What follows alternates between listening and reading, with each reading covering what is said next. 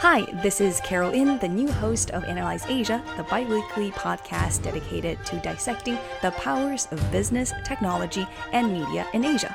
Now, before diving into this week's episode, I'd like to thank everyone who attended our 5th anniversary live show in Singapore on September 5th. Special thanks to our special guests, Isaac Tay, Lisa Enkel, and Simon Camp for making it a fantastic show.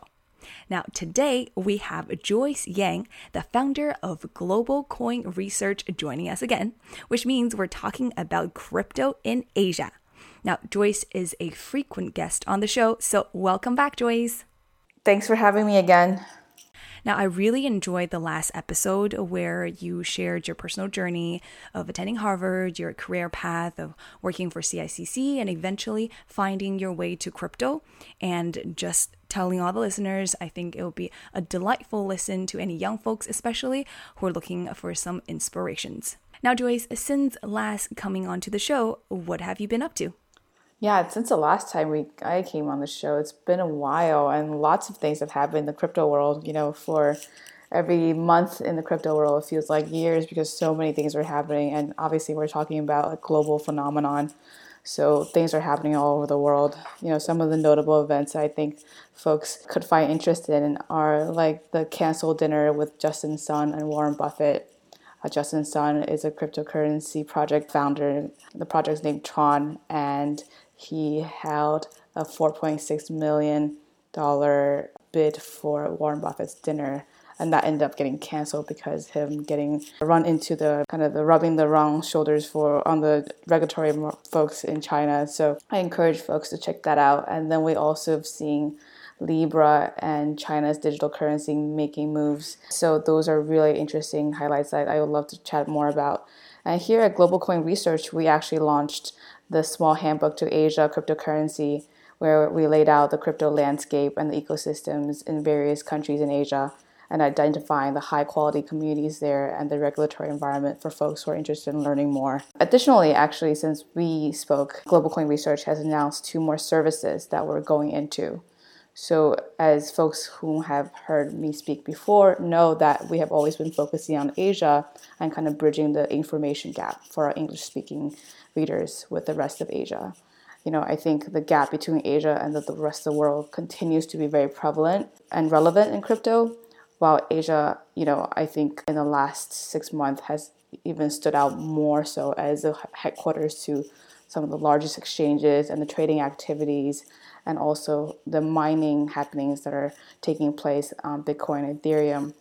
So while ultimately we think that Asia is very important, it's still not very much understood by many folks. And we're getting so many inbound demands from customers and projects who are interested in engaging us through our advisory services. So we actually have launched an advisory service officially to help those folks who are coming in and committing to growing and developing a decentralized solution long term to help them build out that go-to-market strategy and kind of form the strategic thinking around global presence. So we did that to capitalize on, you know, what we have built so far. But at the same time, I think we believe in this global phenomenon taking place, and then we think there's a lot of untapped potential in Asia. So that's one of the services we offered that we just launched. And then another service that we just announced is actually a venture fund under the Global Coin brand. So given our exposure in the crypto and Asia space, we believe that we have a very unique perspective and network that most funds in the States, for example, do not have. Crypto is inherently global, so we think that there are a lot of synergies across our platforms that we could help our portfolio companies. Of course, you know, I think we're treading a little bit on the edges when we're, you know, at a research-based company, but we make our disclosures very clear, and folks could check that out anywhere on our ethics page of what we kind of are involved into and who we work with. So for that, we actually work with now projects in the technology space, 2 namely called Starkware and Satora in our advisory services, and we recently just invested into this project called Near Protocol. So that's a lot kind of what we've been up to. So I think, you know, I'll leave it to you to kind of go from there. Yeah, it sounds like you guys have been very busy, but congratulations on the advisory service and also the venture fund. Now, go back a little bit. So you talked about how you guys published the SMOT Handbook to Asia Cryptocurrency on local ecosystems, trends, and regulations. That was published in July. And how did you and your team put the handbook together? Yeah, so we have noticed there's been a need for a primer in this space because folks who usually think about going to Asia, let me give you an example, a stereotypical example of an executive who wants to venture out into Asia and he's based out of the States. He really thinks that there's a lot of potential and market to explore for his project. You name it, either if that's a token or even just a software solution, but they have a lot of potential customers in Asia because a lot of the exchanges are there, or a lot of the mining companies are there, a lot of the money is there as well. They think that there's a lot of potential, and they will often approach Asia like, they're thinking, which country should I be going to? I have no idea. From an outside observer, it seems all very similar to them. They don't really know how to actually plan their strategies, and at the same time, they also don't know who to actually contact because there's so many players who could potentially mislead you into a scammy down path into that country, and then your potential market approach could be completely spoiled and ruined just by having the wrong contact. So what we realize is that this handbook is so important to just guide people in the right direction as a first step. So what we did is we surveyed 70% experts from the field across 10 countries, and these local people who actually live and breathe crypto in those communities, locally in those countries, and they come from our recommended trusted network. And I think that's super important because crypto right now is a very narrative-based base in the sense that, many times people don't understand the projects. They just go in for the hype. And that's understandable, right? Because the technology is actually very opaque, very novel. But at the same time, there's a lot of premium that could potentially be gained from accessing the tokens or getting into the ICOs early or whatnot. At least that's what people believe. And what we think that, with this handbook, you can actually get led into the right communities and kind of build the right type of ecosystem, focus on technology and gather the right type of mindset of folks who are interested in building along with you or building on top of your platform. And that's a really important step that we think needs to happen for crypto to flourish. So we've surveyed folks like, Vitalik Buterin, who actually travels around the world a lot because, he went out there to develop Ethereum communities in a lot of different countries in Asia. He speaks Chinese and he actually has a very strong network in Asia. So he's been able to kind of guide us in many of the Ethereum kind of folks in Asia, and that's been very helpful. But we also speak to local folks like, Korea's Hashchain, which is a fund that's very focused on the technology on the blockchain side and has built a large presence in Korea and, folks like those. So this guidebook shares many of the learnings from the team's diligence on the road and the resources and insights coming directly from the active community members and decision makers. So that's something that we think we kind of take a lot of pride in because it's something that we think is really important. We have gotten a lot of good responses from it as well. So it sounds like you guys pick the brains of a lot of very influential people in the industry. So who are some of the intended audiences? I know you mentioned that just a little bit just earlier. Yeah, for sure. So audience primarily is the current active crypto community. We have crypto folks coming from the US, North America, Latin America, Europe, who are all very interested in kind of going to Asia. And there are lots of conferences that are happening all the time in Asia as well. So whenever someone plans their trip to Asia, they go to Singapore for a crypto conference, we encourage them. And I think they also do this, which is that they want to go try out and check out the other countries as well because, they're there and they're flying all the way there. They might as well make the trip worth it. So there are a lot of investors and developers and executives, and of course, lots of active traders who are actually very interested in kind of participating and learning about these different locales. I would say that the handbook is a primer and a tour guide. We highlight the regulatory environment in the various countries for you to kind of get an idea of what's going on, what is the regulatory backdrop, because that's still super important in many of these countries. The key insights on the local regions, where should you go? There's even recommended crypto coffee shops that you could check out. And there are large and key communities members that you need to meet and learn about. We found that, this is just something that you could travel with you for a good debrief when you're on the plane and getting almost, on your way there and actually kind of learn about what you're actually getting yourself into. So it sounds like a Lonely Planet for the crypto industry. Yes, exactly. That's what we're actually aiming for, because I think it's just something that people ask us all the time. We get so many inbound questions about it, and we're like, why don't we just formalize the entire thing and actually make it something that's accessible? The guidebook is free. You get to download it online, and we wanted to use it to kind of focus and highlight the right folks who are pushing the industry along, rather than people often relate Asia to scammy projects, speculation, but that is not all of it. And I think what we all always focused on is blockchain development, technology development, where is this technology going in terms of global impact? And that's what we kind of highlight, the type of folks who we highlighted also in the guidebook. And what are some of the main themes of the handbook? Is it just like it's written in the title, the local ecosystems, trends, and regulations? Yes, exactly. So for every country, we lay out the regulatory backdrop. So we highlight, countries like China, Japan, Korea, Indonesia, Singapore, and I think like these 5 others, Thailand, Vietnam, were all, up and coming countries whom I think are very interesting. And for folks who are actually already in crypto, they often are there to explore what's going on. But for folks who are outside of crypto, I think if you're interested in at least just learning about the communities, on a high level, it would be, China, Singapore, Japan, Korea. The inherent nature of crypto is that it's very open, and folks who are actually in the community locally are very open and meeting great people. And, we obviously want to bring in more folks that are outside of crypto into the space. So I think that's actually very accessible if you ever want to travel there and just kind of drop by the community centers or the physical spaces that folks are actually working out of.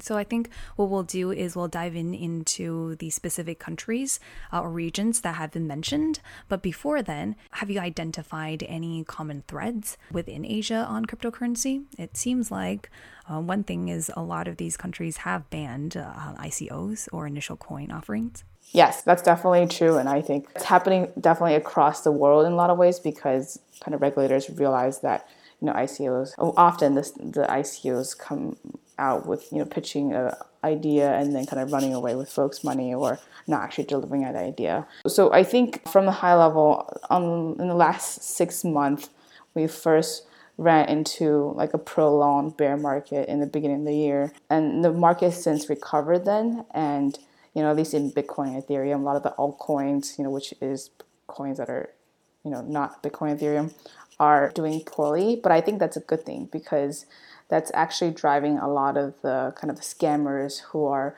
looking to sell their tokens and pitch their tokens outside of the industry, because they realize that, the ICO wave is done completely. There has been an IEO trend, which is initial exchange offering, where the tokens actually go through the exchanges, Binance, Huobi, OKX, they go through these exchanges to list their tokens. And that, that the exchanges in return help take a fee and then help them distribute, and kind of attract that global audience. But I think the general sense that I get is that a lot of people who have been in the space for some time, who haven't really delivered and really focused on building, we're seeing folks returning money from your initial raises.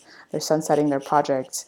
And I think those who continue to be in the space now are actually really good actors and folks who are focusing on building out this decentralized ecosystem even further. So I think overall it's a positive for the space. That sounds very positive indeed. And now I see that the first country and that you talk about in your handbook is China. And you also split it up into mainland China and Hong Kong. So China is probably the most important market for cryptocurrency, of course. And they have banned ICOs since 2017. And at the same time, they're also reducing Bitcoin mining towards zero. What are some of the other key trends in 2019, which you believe are the most important that our listeners should know? Yeah, I think one of the main things that we've been highlighting on Global Coin Research is the China Digital Currency Initiative. So, I think that's super interesting. The Chinese government reportedly has been working on the Chinese digital currency for about 5 years now, and they finally have started disclosing more since the Libra announcement. So for folks who don't know much about Libra, it's the cryptocurrency project coming out of Facebook, which has been getting a lot of scrutiny and attention from regulators all over the world. We are not necessarily very bullish on Libra because of the way they've been so openly talking about this money initiative that seems very threatening to a lot of the regulatory, from many countries. But at the same time, I think, the China digital currency has been something that the central bank has been focusing on from China for a long time, and now I think it sounds like they're ready almost in building, but still delayed in terms of trying to decide how to actually physically roll out this digital currency for folks. If you can imagine, currently China already has most of the folks using their WeChat Pay and Alipay. So for them, I think the experience won't be that different. But in the back end, what the People's Bank of China is trying to do is actually privatizing a lot of the businesses and institutions who are currently private companies, and they want them to roll out, the People's Bank of China want them to roll out the digital currency first. So that's super interesting. At the same time, I think a lot of the folks from the banking side in China are also going to benefit directly from the China's digital currency. It's not necessarily a cryptocurrency, and it's not necessarily a blockchain technology, because the regulators have claimed that the blockchain technology right now is currently not scalable enough to support the trillions of transactions that we're seeing in China. But at the same time, it's something that I think is just brings a lot of interest and eyeballs into this digital currency side. That does sound very interesting. And I see that in the handbook, you've also identified certain regulators in China that you think anyone who, dabbles in Bitcoin and blockchain should know. Can you identify them for us? Why are they important to the ecosystem? Yeah, for sure. I think the regulators in China are very savvy and very forward-looking when it comes to crypto and digital currency. I think most recently the CCTV, China's primary TV channel, actually shared a tutorial session about what is Bitcoin and educating folks on Bitcoin. So I think they're very forward-looking, and they think about, how is Bitcoin going to play as a currency or asset in, the global China economy. And to step back a little bit and going back to your question, I think the folks that are super important and have been really paying attention to this space are the Cyberspace Administration of China. They're in existence for a while, and they talk to companies like Tencent and Alibaba to ensure that they are adhere to the rules that the Chinese government lays out. Right? There's China's Banking and Regulatory Commission, and there's the Ministry of Industry and Information Technology, of course, and there's China's central bank. These folks all have a say and have released messages about cryptocurrency, and their opinions about the tokens. So I think that those guys are going to be continuously relevant and playing even more of a bigger role in this digital currency that we're going to see rolling out perhaps next year. And you did separate Hong Kong into a separate category in the content. Are there some major differences? Is that why you differentiated Hong Kong and mainland China? Yeah, so I think Hong Kong has their own Securities and Futures Commission that oversees a lot of the financial rulings, and they generally act pretty independently from China, at least in the crypto sense. I think what we're seeing is that, they have always been warning folks about the dangers and risks of getting involved in cryptocurrency and, the potential losses you could make from ICOs. But their attitude generally, I think, is that when a project comes into Hong Kong, they usually encourage them to speak to the regulators.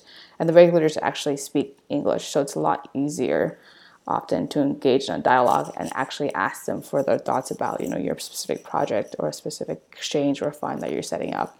That's something that they encourage. And what they don't want to do is, go to learn about, what you're doing from someone else and really frown upon that and knock on your door and tell you to stop what you're doing. That's something that they highly discourage and want folks to actually just approach them and communicate, which is a really good benefit, I think, being, in Hong Kong, where you have a financial economic hub, and the regulators are actually a lot more open to receiving and hearing about what you're doing. And they also have a sandbox, and that is something that I think is super important, because that lays out kind of the boundaries and allow you to apply for the sandbox should you be an exchange or a fund, so that you could have a closer relationship with the regulators and also receive feedback in a more timely manner to learn about whether what you're doing is on the right track. Now that Hong Kong has also banned ICOs, do you see Hong Kong following more steps that China has taken in tightening up regulations, etc.? So far, no. So, for example, what we're seeing during the recent Hong Kong protest, a lot of folks have actually taken cash out of China and then bringing it to the Bitcoin traders and the traders in Hong Kong and trying to trade it into Bitcoin. So what I'm seeing right now is that Hong Kong continues to be that, safe zone for folks, from in terms of where they could feel comfortable, taking their money out, and it's something that I think that will continue to be the appeal of Hong Kong, unless after the recent protests, China does become more strict and oversee more of the jurisdictions and the things that are happening in Hong Kong. I would say that that's also not something that I would exclude. And if we shift our gaze a little bit to Japan and Korea, now there was a major theft of Bitcoin in 2014 that happened in the Japanese market. And how has the Japanese cryptocurrency market changed after that? Yeah, the Japanese crypto market is super interesting because they've been arguably they were the earliest cryptocurrency market that really kind of took off. And, since the Mt. Gox hack, I think that actually drew a lot more attention to crypto. And the retailers in crypto in Japan are super enthusiastic for cryptocurrency, especially in the payment side, because I think that, Japan has been a country that's mostly focused on cash. But when you look at their payment systems, they actually accept lots of different kinds of payments. And they have lots of different payment channels and services. So what they've been approaching crypto thus far, I think, has been on the payment side, or at least that's what they emphasized on. And I think in the last few years, we've seen, Mt. Gox getting hacked, and then also consecutively there have been a number of other hacks in the local exchanges such as Coincheck. So that's been actually a kind of discouragement to the regulators there, because they realize that, they don't have the right type of framework in place to reinforce the security within these exchanges. As a result, we're seeing kind of a plateaued enthusiasm for crypto as well, given the regulatory environment where the folks are getting more serious about, making sure that you have the right regulatory security checks in place. A lot of the exchanges can't really pursue any innovations because they need to figure out their security and security issues first before pursuing anything else. And at the same time, the Japanese financial folks are also very hesitant about giving out new licenses to operate there. So, for example, Coinbase has this U.S. exchange has been trying to go into Japan for quite some time. They hired some teams there for about, since 2 years ago, and they still haven't gotten a license yet to operate. So if you can't operate, then you really don't have any presence within the local folks. Right. So that's the cryptocurrency market. What about how's the blockchain startup ecosystem? And what kind of Japanese enterprises are there in blockchain that's a major trend, for example? Yeah, for sure. So I think some of the blockchain startups primarily have been focused on either, I think the Ethereum community and the Ethereum generally has been pretty popular in Japan. That's where a lot of the startups are kind of building on top of. And for Ripple, a payment-based cryptocurrency, that's been very popular as well in Japan because of the kind of the overall draw into payments. And what folks also do with Ripple is that it's a very highly speculative token and very popular to speculate in the exchanges among the Japanese folks. I would say from a lot of the innovations we're seeing in Japan is that mostly it's focused on the crypto payment side. They encourage folks, like, you could allow to buy Bitcoin with your cash cards, a lot of those gift cards that Japanese folks use to access lots of the 7-Elevens or the convenience store or department stores, that they also encourage you to buy Bitcoin, have built solutions for those purchases. And then also Japanese enterprises have been pretty enthusiastic with crypto, but it remains to be seen what they actually build. Most of them, like SBI, which is a large conglomerate, has gone into trading and building exchange, and they also invest in a lot of overseas crypto projects.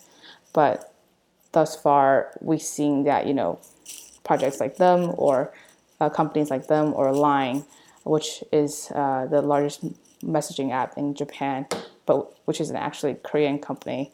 They're also launching exchanges and tokens, but that's what we kind of see mostly on the trend side.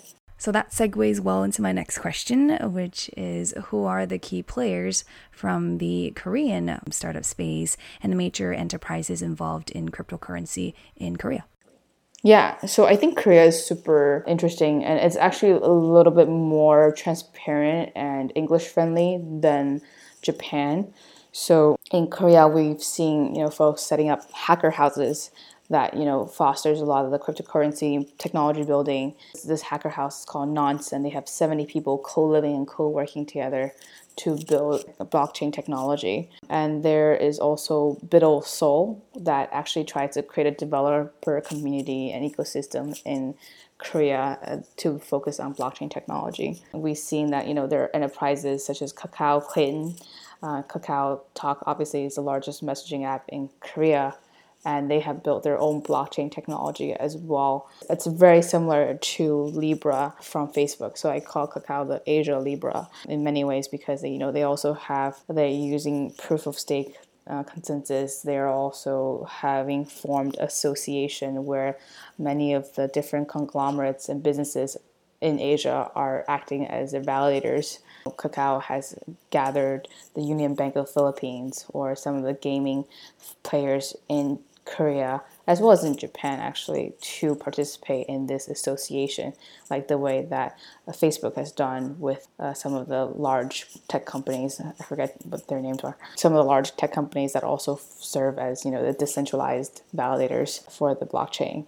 But most of the players, I'd say, still right now are exchanges that, thrive in these spaces.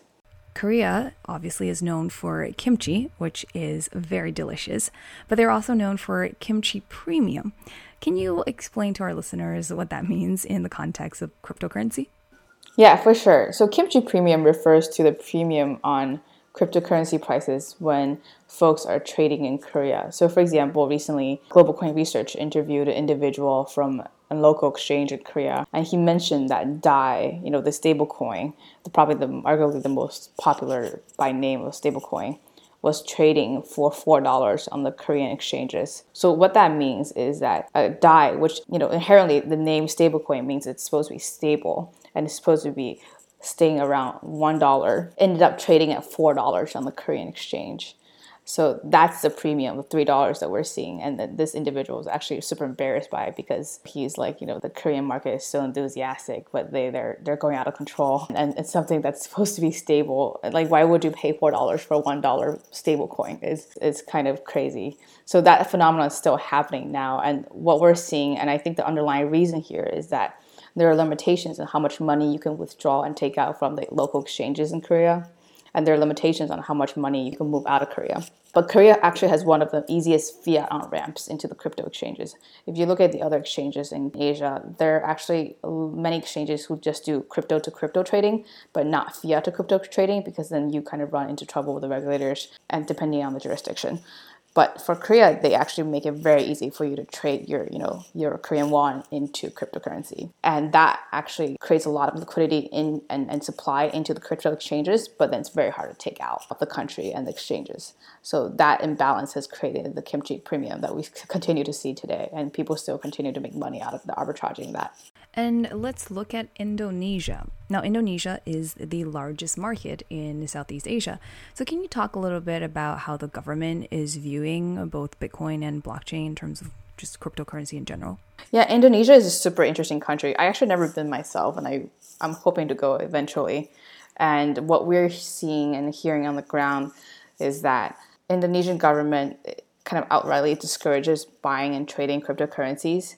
I think primarily also because Indonesia doesn't have a financial savvy population. The regulators view cryptocurrencies as a very high risk, and folks, just often step into kind of these scammy projects that go into Indonesia and preaches, lots of money to be made on the exchanges when they hold on to any of these tokens. So primarily what we're seeing when people are trading, they're actually trading Bitcoin. and that's majority of the focus for the country. And I think that's actually also indication that the market is quite young in adopting cryptocurrency, given that the country is so fragmented and there's so many different islands in Indonesia. I think it's a very hard market to target for a lot of the folks who are trying to go into Asia. I think there are projects that are there to try to build presence, but at the same time, there isn't as much of a strong technology or engineering local ecosystem. So folks, it becomes less attractive. And also, given the kind of the regulatory overhang, it seems like it's not that easy to actually just go in and sell your project, essentially. So who are the existing key players that people can get in touch with from the startup space there, or who are the major enterprises involved? So a lot of the local folks are a lot of the media companies that are built out there to provide information on the cryptocurrency space. And in terms of projects, we see mostly local folks coming from Singapore who kind of have an understanding of Southeast Asia. So, PundiX, for example, is a physical crypto payment system. So think about Square and the Square payments that they sell into small business retailers. As PundiX also has something like that, and they have been trying to introduce it into Indonesia, but it's been a difficult market given the regulatory environment. Otherwise, we see a lot of crypto communities forming, and that's mostly, physical spaces and just kind of meetups that people get together and exchange ideas and share what they're seeing. And those are folks like, Blockchain Zoo, Indonesia, Blockchain Space. So right now, I think the primary focus has still been trading and speculations. So we haven't seen much of the other kind of types of prominent entities forming. And you mentioned Singapore, which is definitely my new favorite country ever since I visited this September. The folks there showed me such a great time. So how is Singapore looking at regulations in the cryptocurrency market? Yeah, Singapore is definitely my favorite country as well, given all the food that's there, and I always look forward to go back. It's a very popular fintech hub, and I think one of the distinctions between Singapore and many of the other Asian countries is that the regulators, specifically the Monetary Authority of Singapore, is very savvy and very forward-looking in that they are also transparent about what they're seeing and actually release it in terms of guidelines very quickly to folks who are trying to figure out what to do and where to kind of operate and land when they start a company. So, for example, when the token issuances first came out, they started classifying the tokens into different kinds of tokens that are out there, such as utility tokens, security tokens, and they show that they're very aware of these different types of tokens that are out there, and they gave very clear examples, what is allowed, what is not allowed, what is encouraged, what is not encouraged through these guidelines. So I think that's something we don't see very much in any of the other countries. Even in the US, it's very hard because often you're submitting your paperwork and your filings to the SEC, but you don't know when you'll hear back, and they usually push back in terms of their responses, and also at the same time they are not transparent with you, like what kind of category should you belong into. So I think what's been really a standout for Singapore is that the Monetary Authority folks actually engage with the community, and they are very aware of what's going on globally. They also go to all these crypto conferences that happens out of Singapore and speak at them. So I think that's something that's really important and something I hope more countries do that. Do you think that's why a lot of these major cryptocurrency players like Binance are based in Singapore? Is that why they chose Singapore? Yeah, for sure. I think a lot of the players definitely in Asia, most folks like to register in Singapore, given the friendly regulations and attitude towards this. But at the very same time, I think they realize that Singapore as a country is still quite small in population, even though there are obviously a lot of highly educated folks. But in terms of a market to tackle for growth, it seems like actually a less priority because of the fact that most folks are more financially savvy. They're not going to be able to just be engaged with your scammy project as soon as you land. Not saying that all countries, all the other Asian countries are like that, but it's a lot easier to do so because a lot of the folks are not financially savvy. Binance specifically has received an investment from a venture fund associated with Temasek, which is the sovereign wealth fund from Singapore. Yeah, so they received an investment from Vertex, which is a fund affiliated with Temasek, who we interviewed in our last episode. So you can definitely check that out as well, to our listeners, of course. Yes. Oh, cool. Yeah, that's great. Yeah, they received that investment, and I think they realized that they need to find, specifically for Binance, that they need to find an Asian ally to really, find foothold at, because previously Binance has been, registering out of Malta, of Jersey. All of these countries have been, very welcoming to crypto, but at the same time, they're not a stamp of approval in the developed countries, to indicate that Binance, is a good actor or is trying to do, focusing on developed countries. Binance now has actually launched a U.S. Exchange as well. And I think, the team is primarily based out of Singapore and China. But I think Singapore definitely is a great and safe hub for many folks who are trying to look to find a foothold in Asia. And you also have mentioned Taiwan and Thailand and Vietnam in the handbook. Are there some interesting facts that you want us to know about these 3 places?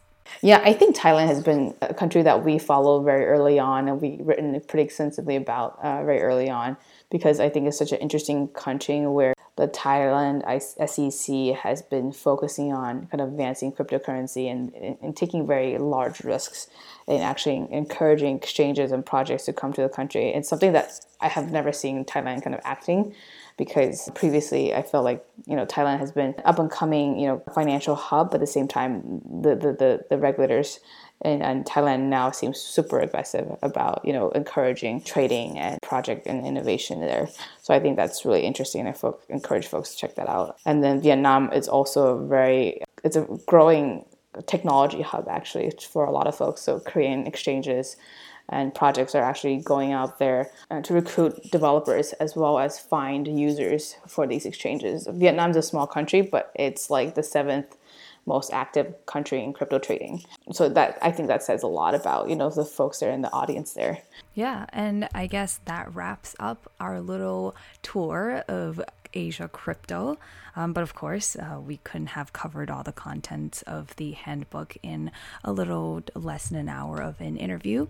So where can folks find you, and where can folks find this small handbook? Yeah, for sure. So they could find us at globalcoinresearch.com. For our handbook, we actually pin it to our Global Coin Research Twitter account. So you can find us on there and follow us too at Global Coin Research on Twitter. So it's spelled with Global Coin, RSRCH. Hopefully folks can find that useful and let us know if you have any feedback. And we're looking to release further editions on an annual basis, because obviously, as you know, cryptocurrency space moves very quickly. There will be lots of new things to update on. And I think, we obviously are open to feedback and comments.